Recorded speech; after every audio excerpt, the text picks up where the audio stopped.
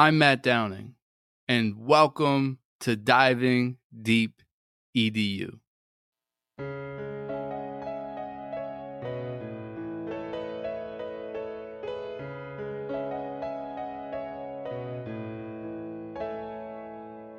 Curious conversations with all types of peeps. Encouraging innovation, we are diving deep. Certainly education is what we like to speak. Fervent with dedication, now it is time to teach. Yeah.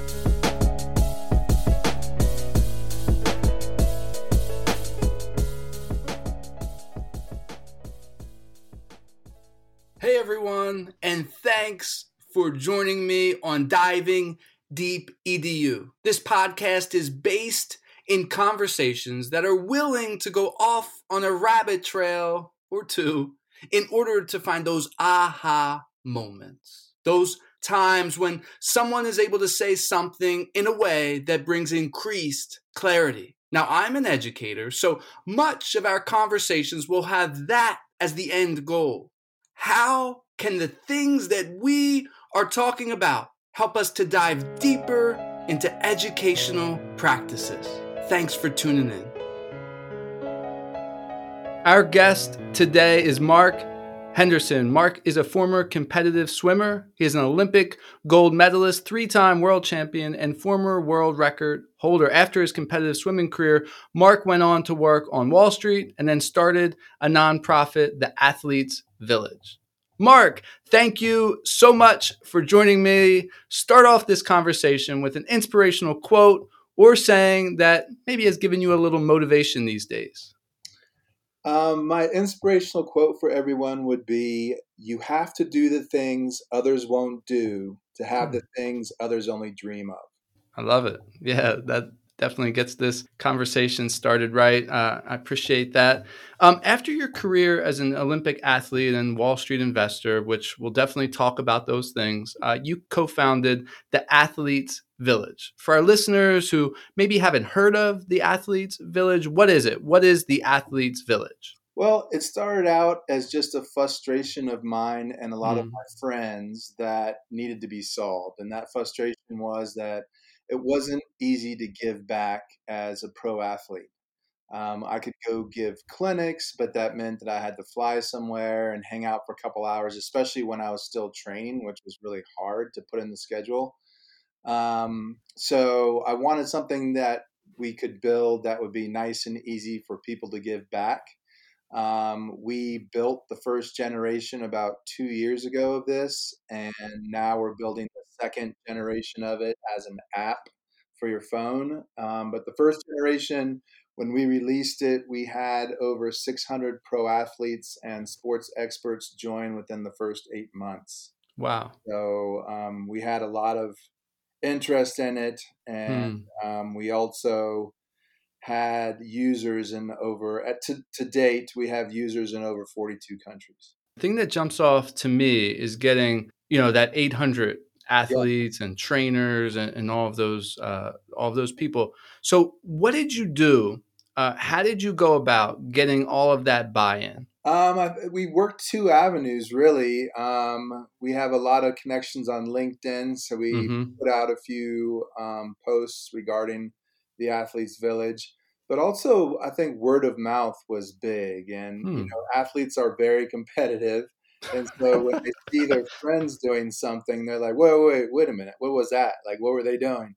And people are complimenting them for giving back and that type of thing. Then the other athletes tend to jump on and participate. So, and one other thing we found was that when athletes were involved on it, and they came organically, we would try to approach them and just ask them to throw a few of the responses they had on the site onto their social media, and we built a function for that. So, that was big too, because some of these guys have 400,000 to 1 million followers. Now, your background's in swimming, and this app isn't just for swimmers. It's for all sorts of athletes. So as you're building it, as you have built it and continue to build it, how have you gone about making this a personalized experience for all of these diverse athletes? Well, we've we wanted it. I mean, the whole goal of it was to be a personalized experience. I mean, the big complaint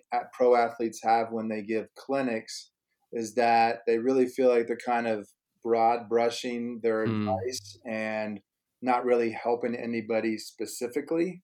Yeah. So we really wanted you to, for instance, to be able to go on there and ask a question that could help you personally.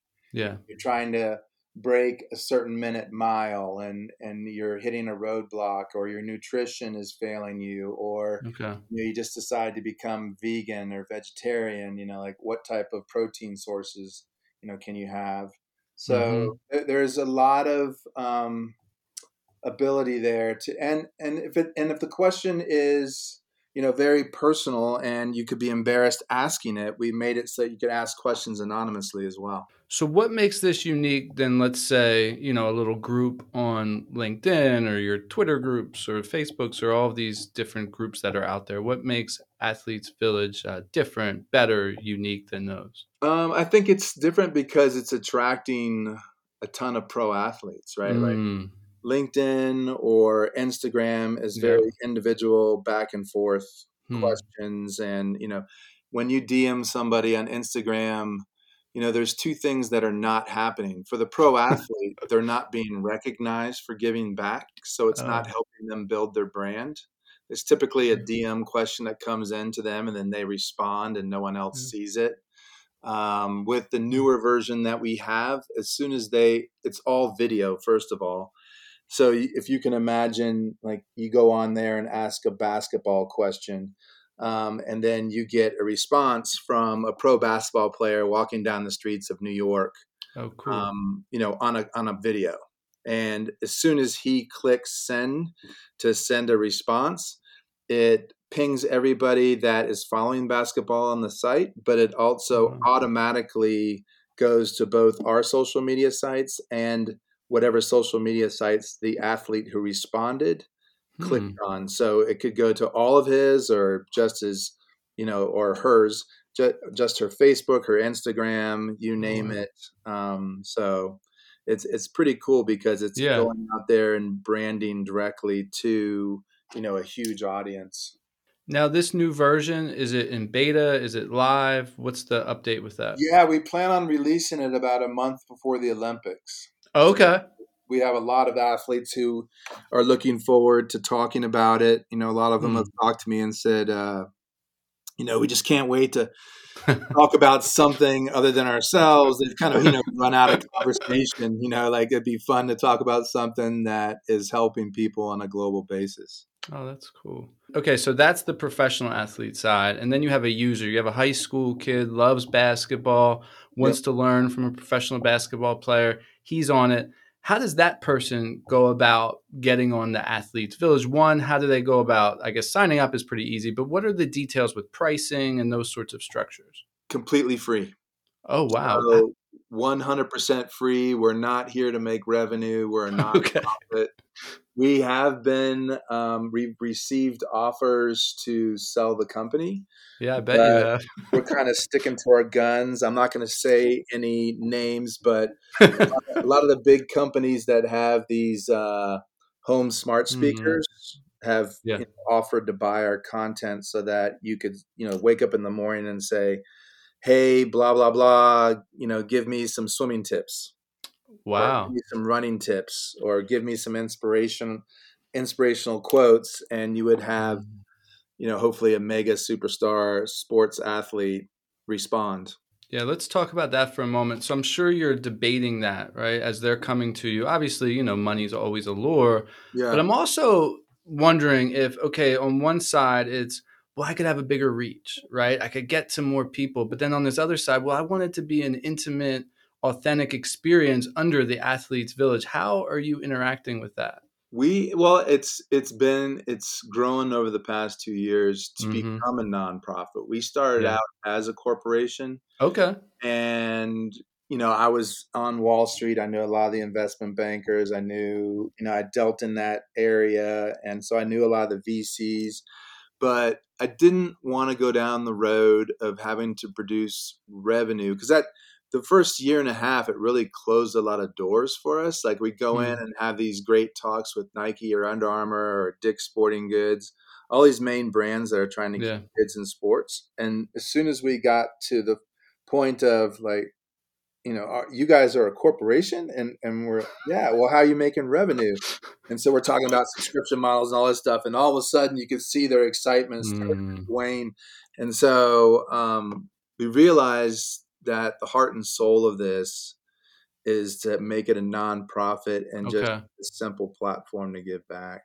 Yeah, it's super unique and super needed. I'm sure there's tons of, professional athletes that are getting a lot out of giving back. And then obviously the young athletes or athletes trying to make it, just receiving, all of that information and guidance and, mentorship as well. It's typically a one-way conversation, right? It's typically the pro athletes telling you, here's how you should dribble, here's how you should do this, here's how you should do that. Well, it's different because we kind of flipped it and enable people like, hey, I tried your masterclass video, but I'm still having problems doing X, Y, and Z. So now they're asking the question of how do you get past certain technique problems they're having? Yeah. And it could be timing. It could be, just a simple technique mistake they're making. So it's much more of a personal experience that can typically affect thousands of people. We're just kind of trying to level the playing field. Yeah, earlier you mentioned the Athletes Village, is across many different countries, different cultures, different communities. How have you gone about, building community across, all of these different countries, communities, cultures, in this virtual setting? Well, we've done our best with the first version, we worked really hard to be involved in the community. So all of us, there's 5 of us working here. All of us were on, one of us was on at any hour of the day. Okay. And we were making sure that the conversations and the responses and the questions and all of that, were of the utmost, safe, people felt safe. There wasn't aggression, because when you bring something that people are passionate about, they can tend to be very aggressive in terms of standing behind their beliefs. Yeah. You do have the parents who believe they need to be like Tiger Woods' dad. And then you have the parents who believe, you need to be like Peyton Manning's dad. They're very separate ways to bring up a kid in sports. Yeah. Peyton played multiple sports, didn't play tackle until high school. Tiger was handed a golf club when he was like 4 months old. So it's definitely people trying, some people are on there trying to fight for, to kind of prove what they're doing is right. Yeah, another thing that jumps out is this is a different sort of learning, right? You're taking technology and utilizing it for a transformative learning experience, for a transformative interaction that really couldn't have happened without it, right? Without technology. And that's exciting. And a hot topic right now in education is hybrid learning. An athlete teaching kids live at a clinic, and then there's people streaming in at the same time. So that's what I mean by that hybrid learning experience. Yep. Is the Athletes Village doing anything like that? Yes. There is a void that we are looking to fill in terms of a lot of these big brand names like Nike that have summer camps. Yes. So they have like a summer lacrosse camp, but they don't talk to their attendees all year until the camp happens again. Mm-hmm. So they're looking for us to be the middleman where that enhances that conversation and communication between the camp attendees and the experts that are there teaching the kids, so that they can talk year round and they can ask questions and they can, keep progressing, through their sport. What has worked well as you guys are sort of delving into the hybrid learning? I'm asking that because one of the number one things on teachers' mind, there's a lot of teachers listening into this podcast right now. A number one thing is hybrid learning, right? It's difficult. It's new. They've never done it before. So we're sort of, all right, we want to learn from you and what you're finding out that has been successful for you. Since COVID, our numbers have been way up. And I think one of the main reasons is because parents and teachers have been looking for a way to get their kids to exercise. And a lot of teams haven't been having practice. Yep. So that applied to the pro athletes as well, especially Yep. the Olympic athletes. So, younger athletes were looking to see what they were doing during this time. So, having that communication and having that ability to find out what to do, what's something fun I can do with my family or my kids or by myself if I'm a lacrosse player to stay in shape. Yeah. So that's the type of information we started really focusing on. Yeah. And we also organic, like a lot of the topics, a lot of the subcategories on our site grow organically. And the biggest and the highest performing subcategory on our site is sports parenting. So that is something that has organically grown over the past year dramatically. And we're getting a couple thousand people like looking at those categories a day. And so I think that is probably one of the biggest opportunities we have because there's just not many support groups for parents out there. And I think it's, obviously the lowest hanging fruit because you never see interviews with LeBron James's mom on how she raised them, or Drew Brees's mom or mom and dad on how they raised him and how they got through certain decision making. Kids dropping out of sports is the age is dropping lower and lower and lower. So, a couple of years ago, the average age of kids dropping out of sports was 13. Now it's 11. And they say the number one reason is because of the parents. There's definitely things to be learned. And, people are getting a little bit crazy about making their kids specialize at such a young age, which increases burnout and injuries and all kinds of negative attributions that I didn't have to deal with when I was growing up. I played multiple sports all the way up through my senior year in high school. So thinking about this virtual learning, experience, right? What's a big obstacle that you're trying to figure out right now that, it's a problem and you guys are sort of collaborating? Okay, we got to figure this out. This isn't working. This isn't working. What's an issue with this virtual learning environment? I'd say the biggest issue is motivating kids instead of people just coming to us when they have a problem, like wanting to come to us, incentivizing them to come to us to improve. Because sports becomes fun, education becomes fun when you're improving, right? And you're doing well. I grew up with a teacher who, education was first, way ahead of sports. And if I didn't hold a certain grade point average, or if she saw my grades dropping in school, my sports, started to dwindle in terms of her letting me go. So, I think it's just motivating the kids, and that's what we've been working on. And, that's with version 2, we're doing a lot of, awarding points, having leaderboards, getting other nonprofits involved. And when you get a certain amount of points, you can use those points to buy other things on the site, like autographs from athletes, or you can use those points to donate them for cash towards a charity.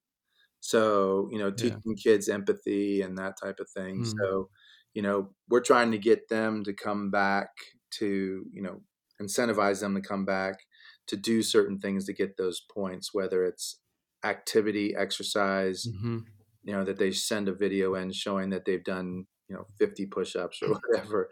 But that's what we're kind of beta testing right now. Okay. Yeah, I just had a conversation, episode 31, with Sean Kanungo, and he said, if you're not gamifying your classroom, and he's not an educator, he's a disruption innovation specialist. We were talking about education, and he was saying, if you're not gamifying your classroom, you're sort of not relevant. Everything's a game for them. And it sounds like that's what you're doing. You're gamifying the experience of your app to bring increased motivation. Is that kind of what you were going for? Exactly. I agree with him 100%. I think that's a very smart way to look at it. I think we were always incentivized in one way or another in my family to achieve things. And, I think that works really well, especially with kids these days. I mean, my son will do X, Y, and Z to get a skin for a video game. So it's one of those things where, I actually have a really good story in that regard.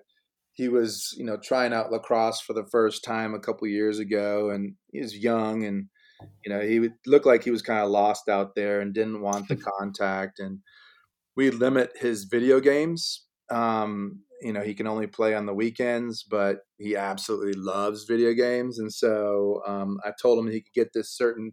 So before the game, I made the mistake of saying, I'll get you this certain skin if you get a certain amount of points during the game. And points being, if you're the first guy to the ball, you get 3 points. If you pass the ball and someone scores, you get 2 points. If you score, you only get 1 point.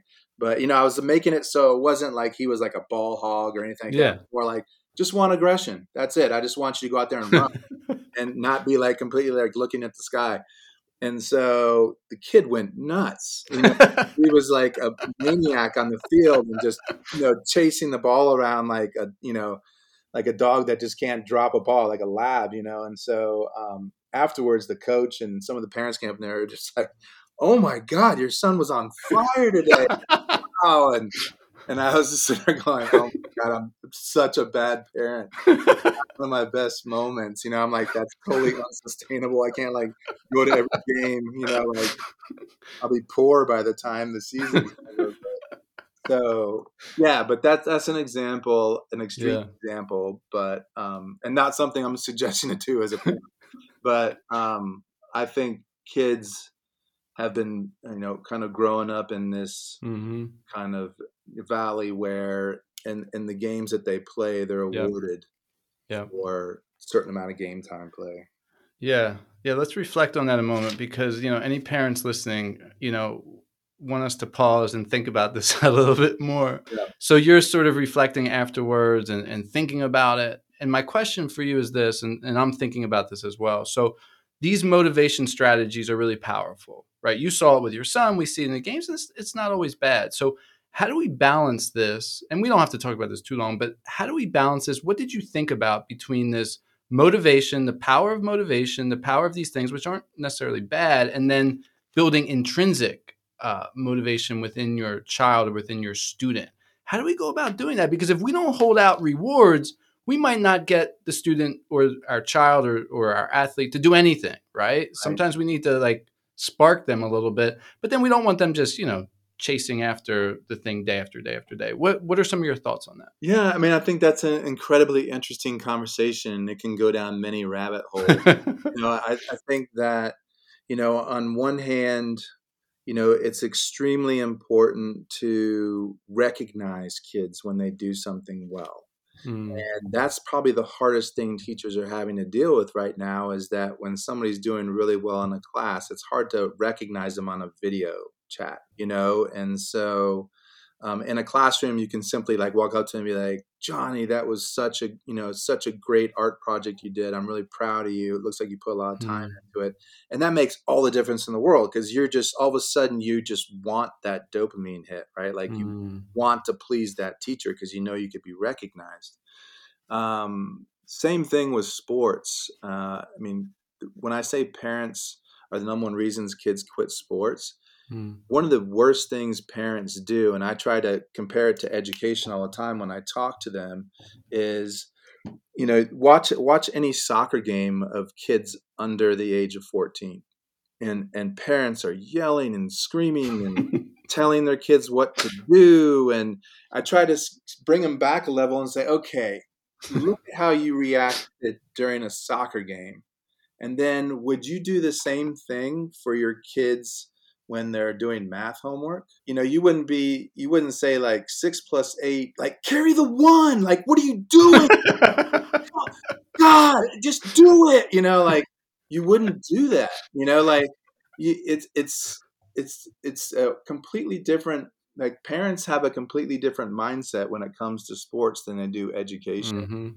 And if I was to say to my son, we were just working on math before this, and I say, "Oh my God, that was great," or, "Oh, you just about had it. You just, right, look at this part of it again. I think you just had a little miss up here.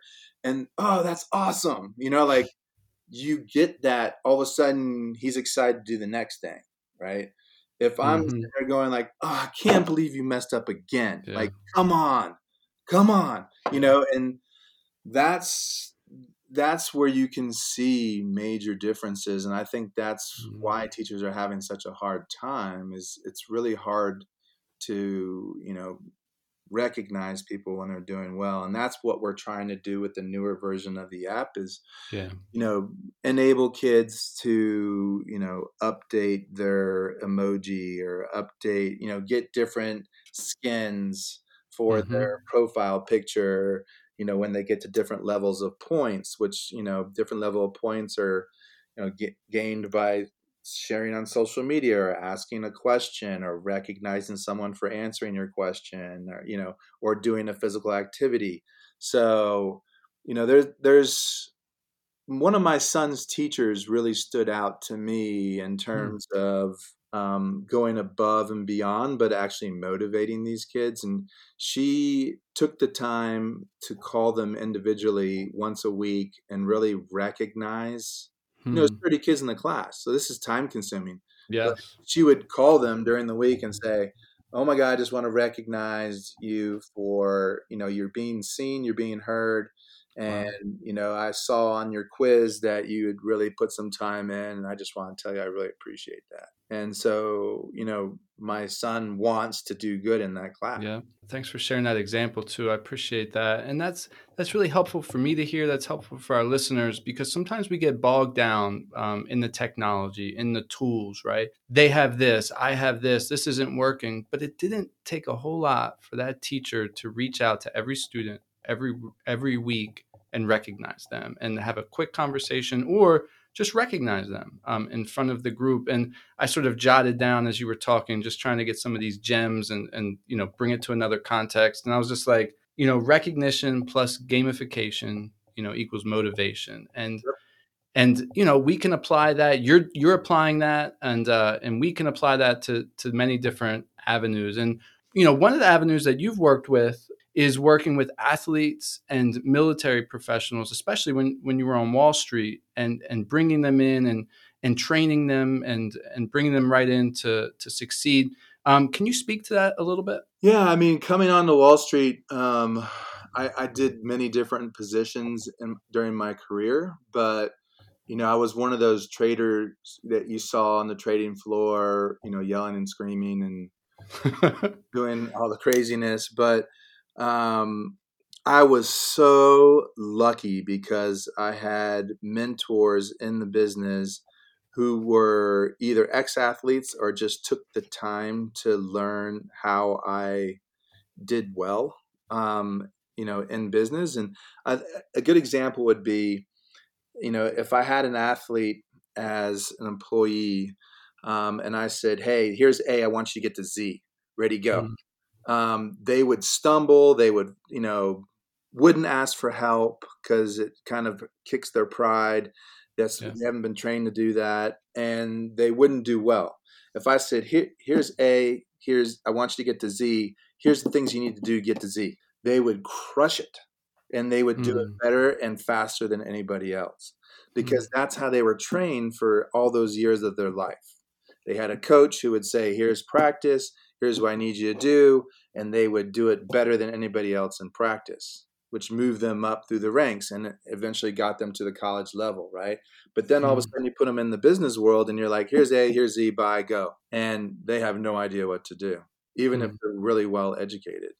So for me, I specialized in, I really put an emphasis on hiring ex-athletes, ex-college athletes, and military personnel because I knew that they could crush it in a pressure situation. And believe me, we were in a lot of pressure situations, especially with a couple market collapses, that I lived through. And, as long as I knew how to get the most out of them, our teams always performed extremely well and they were really tight knit versus the backstabbing nature that, most of Wall Street has a bad history of. Yeah. So how did you build that tight knit environment, a tight knit culture with you and all of your workers? I took away personal benefits and made them team benefits. So we had to perform to a certain level as a team for people to get bonuses. So when I came on the team, when I came on to JP Morgan and had my own team eventually, I changed that aspect that, people tend to argue about. Yeah, I'm sure some people fought that at the beginning. How did you get buy-in from, them to go with that team concept? Yeah, there was definitely a handful of people that, hated it because they said, "Oh, I'm just not going to work as hard because I'm going to get, But I had to show them and prove to them that they could actually get a higher payout during bonus time as a team, and that it was much easier instead of being through the exhausting, constant arguments of who takes credit for what account that 3 people are on and who should get the most credit for it. Yeah. So that's just exhausting. And it's something that's inbred in the business. And for us, it was, once I took that away from them, they had to work together to get to another level. But once they saw that they could reach bonuses that they had never received before, then, it became exciting. Yeah, that's cool how you set up a new system to build community. And then you also, took time to show them like the increased reward that they'll be able to get in this new community. But without setting up a new system, it would have never happened. And without creating a new reward system, would have never happened either. Yeah, that's really interesting and inspiring. In 1996 at the Olympics, you won a gold medal. It's taken us a while to get to that. Obviously, that just doesn't happen, right? There were some significant events that helped you get to the gold. I'm sure you've been asked this a lot. You reflect on this. What were some of the most significant events that helped you get to that gold at the 96 Olympics? It was definitely a team effort. I would never say, and I was on a relay, right? So I just had to hold on to a lead for my dear life. But, it was, I would say the big things that stand out when I look back are, number one, my parents. They were extremely supportive, never pitted me against anybody. The biggest thing they did that enabled my success was that I never felt like I had to win to control their emotions, right? Like you see a lot of parents just go crazy on the sidelines, whether their kids win or lose, like hands in the head if they lose, or like over celebrating when they win. And society pushes that, right? Like society will walk up to the quarterback's parents and be like, "Oh my God, he had a great day today. That's so awesome." And that's like an adrenaline, to the parent, right? Like, "Oh, I've got to make sure that my son has a great game next week," and blah, blah, blah, and so it's just this treadmill of just negativity in a way that's not helping anybody. I mean, the parents really didn't have anything to do with it, to be honest with you. So my parents, they were pretty neutral. Like, whether I won or lost, it wasn't, they had an uncanny way of making me feel that it didn't matter if I won or lost. It's just that I achieved my goals. Like I tried my hardest that day and I achieved what I was out there to do. And if I didn't have a good day, like what did I learn from it? Yeah. So that in turn enabled me to try new things, to be better, right? So I could experiment. Like I could be ranked number 1 in the state and be competing in a state championship, but my coach is like, "Hey, I really want you to try a different breathing pattern today, or I want you to try more underwater kicks, before you pop up, and let's see how that works out." And if it doesn't work out, like I didn't feel like I was disappointing my parents because I didn't win. There's a lot of kids out there that won't try new things because what they do is working at the time, and they don't want to disappoint their parents. They don't want to have to walk back to them and explain what happened. So that was the positive thing on the parent side. My coach was extremely influential in making it so that, he everything was fun. Everything, he was ahead of his time. Everything was like race based. So he was trying to recreate what it's like to be up on the blocks and ready to race when I was like 10, so he would recreate, meets all the time. in practice where we'd all jump up on the blocks and do, a couple all out sprints almost every day, just so that we were comfortable in that situation. So, it was more of just trying to put us in a situation where when we got to the most nerve-wracking situation in a competition, we would be calm. Yeah. As you can be. So, and then I would say a lot of it is due to my teammates. Like, they pushed me. I went to Cal. I wasn't the best guy there. Like, there was a lot of guys that were way better than me. And so I really had to work my way up through that program to get better. Like, I just saw guys that trained way better than I did and way harder than I did. And they taught me I needed to be at a certain level to achieve greatness in sports. But, and teachers, that taught me discipline. And, I was just lucky all the way around. I was extremely lucky to have very positive people around me. As you think about those Olympic Games, even now, and getting that gold medal, what's a memory that remains imprinted in your mind? Ironically, I would say not making the team, the Olympics before. I was actually going to ask you about this, Mark, because I've heard you tell this story. It's really powerful. This is a perfect segue. Yeah, it's probably the story that most of the kids want to hear. It's kind of funny. They know about it? Yeah, a lot of kids, when I go give talks, or they'll look me up on Wikipedia or something, and they'll say like, "Yeah, I heard you broke the world record in the relay, but what happened in '92?" So wow. Okay. It was.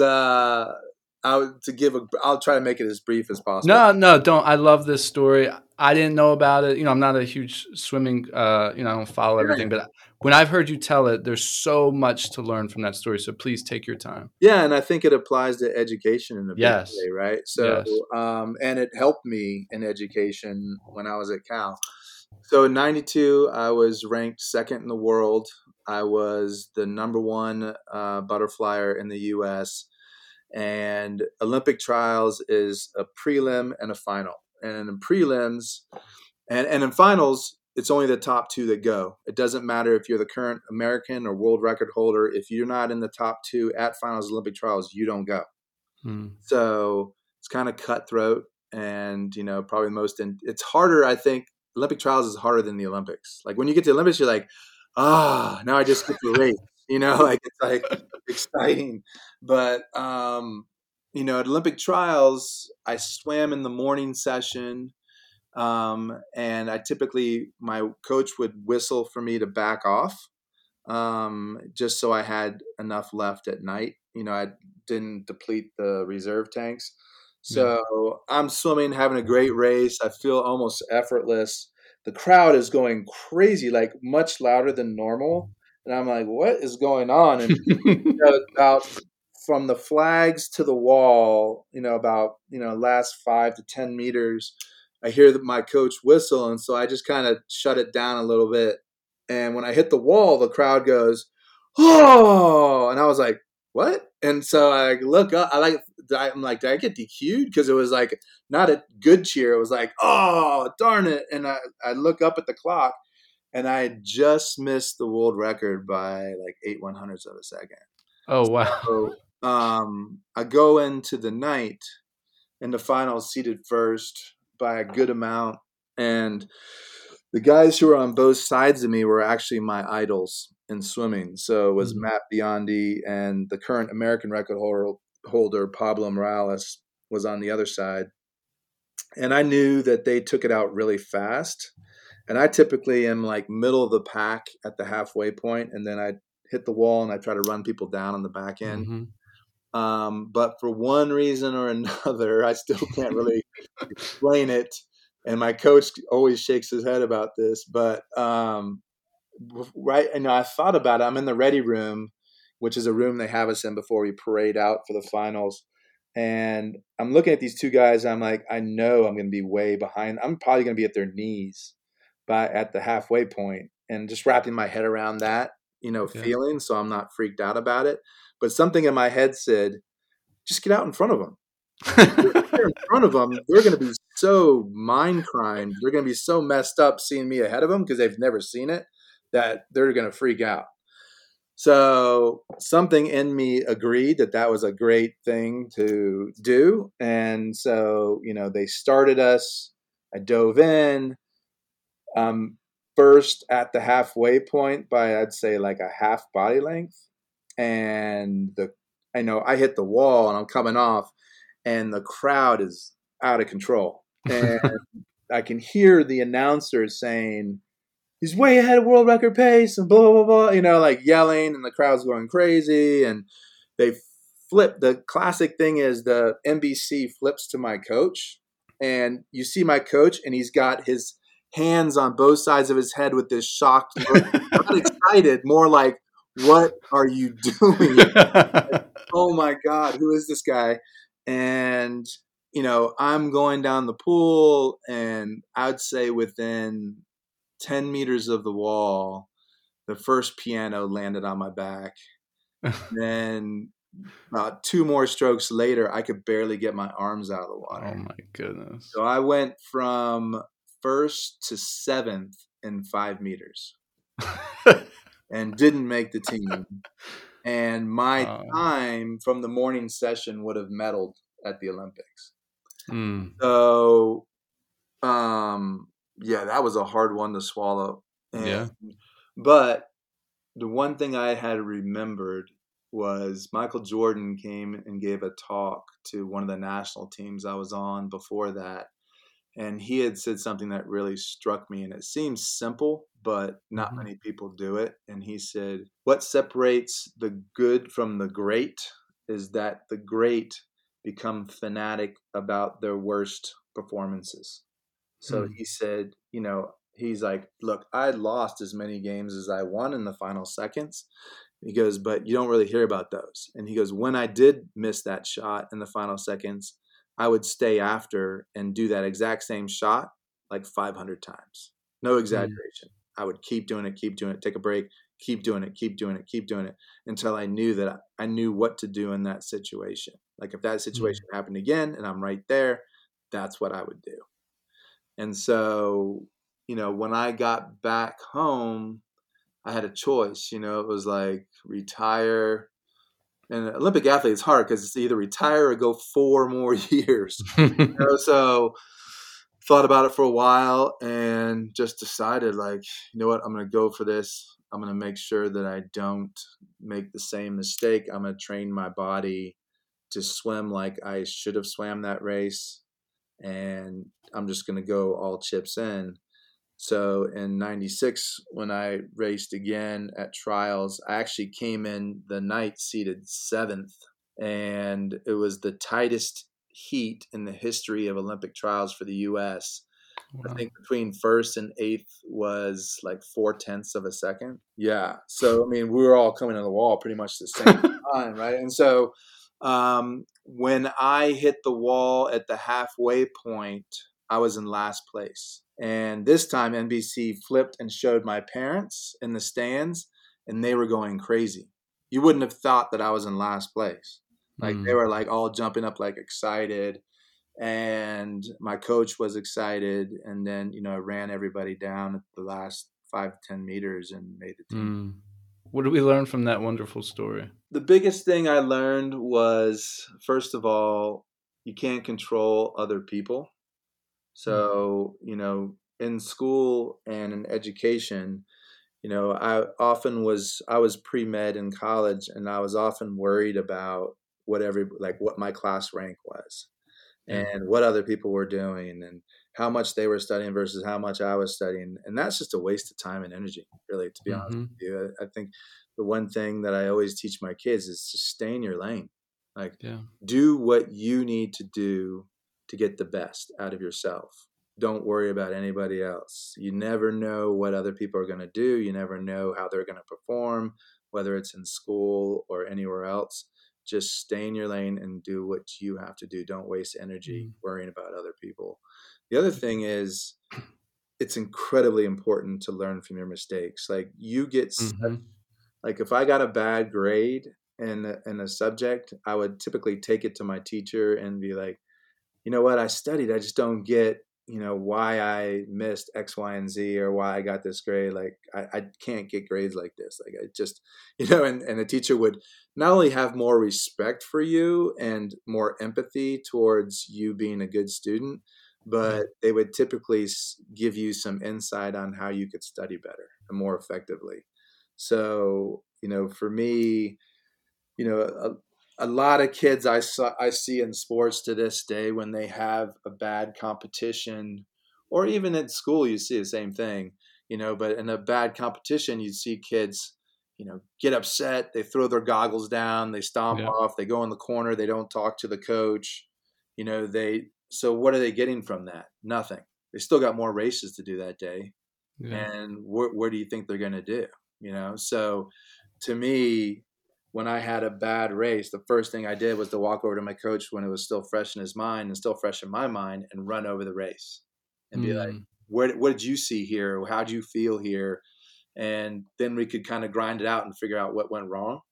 Yeah. Same thing with school. Like, when I got a bad grade, I wouldn't pout and hate the teacher and blame everybody and all that. I didn't have enough time to study and blah, blah, blah. Mm-hmm. It was more like, all right, I'm going to figure out what the heck I did wrong. Like, this is not acceptable. So, it was more of a teaching experience. I actually probably got more out of my bad races and bad exams than I did out of the other side of it, having a great race or, good grades. Another thing that comes out to me is the idea of perseverance, right? You had to look at what was ahead of you. It was 4 years, like you said, and then you went for it and you actually persevered, towards that end. And that's difficult to do, right? What do you think helped you persevere towards your next goal, even after that, that disruption, or that, some people would say failure, or whatever, however you would define that. But what helped you persevere? I was actually more dangerous after not making the Olympic team, because everything I feared about not making the team didn't come true. So I'm like, God, if I don't make the team, I'm going to lose all my sponsors, and I'm going to have to quit swimming, and my parents are going to be disappointed, and my friends and everybody who wanted to go to the Olympics, like, they all were planning to go, and like, what's going to happen with their tickets, and da da da da. Like, all this pressure that I didn't realize was on me was internal, and it didn't happen. Like, some of my sponsors, got rid of me. That was true. But I didn't fall into financial ruin. I didn't, have to quit swimming. I still had a decision. My parents were not disappointed in me at all.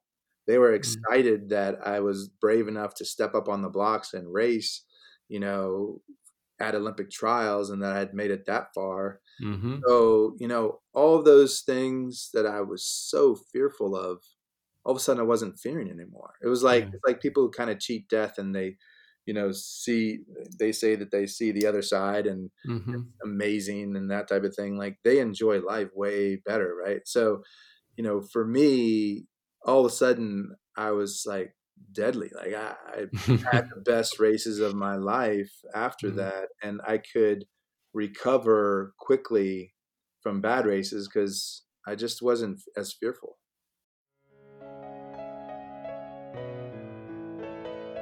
I want to pause this podcast for a moment to let you know about another great podcast. Hey everyone, my name is Mike Dunn, and I'm one of the co-hosts of Rethinking EDU. Our podcast is a roundtable discussion about education possibility. We talk with professionals from around the country who are doing groundbreaking work reimagining and remaking schools. Come check us out at rethinkingedu.co or wherever you get your podcasts. Now let's get back to the show. Yeah, thanks for that reminder of that. That's really helpful. Sometimes when we're in the midst of something, we can't see what it's like on the other side. And oftentimes it's not what we envision, right? And that example is really helpful. Mark, this has been so great talking with you today. As we wind things down, who do you want to give a shout out to? I just want to give a shout out to my national team friends, and a shout out to the guys that are trying out for Olympic trials in the next month for the U.S. team. I know that they've been put through the ringer with COVID and been delayed, and had to really show some resolve, like you said earlier, to stick with it. So I just want to tell them that, no matter what happens, still love them, and I'm excited to watch them race. Time for the final word. What would you like to say to close out this podcast?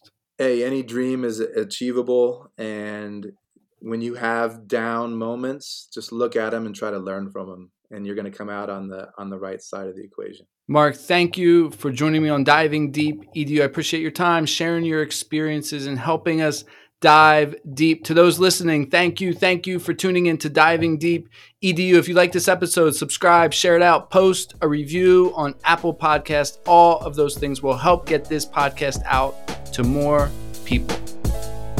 Until next time. Wow, it's time to reflect. That's astounding. You've been checking out the podcast from Matthew Downing. Hope you like diving deep like a scuba diver. And the show provoked hope, that's our true desire.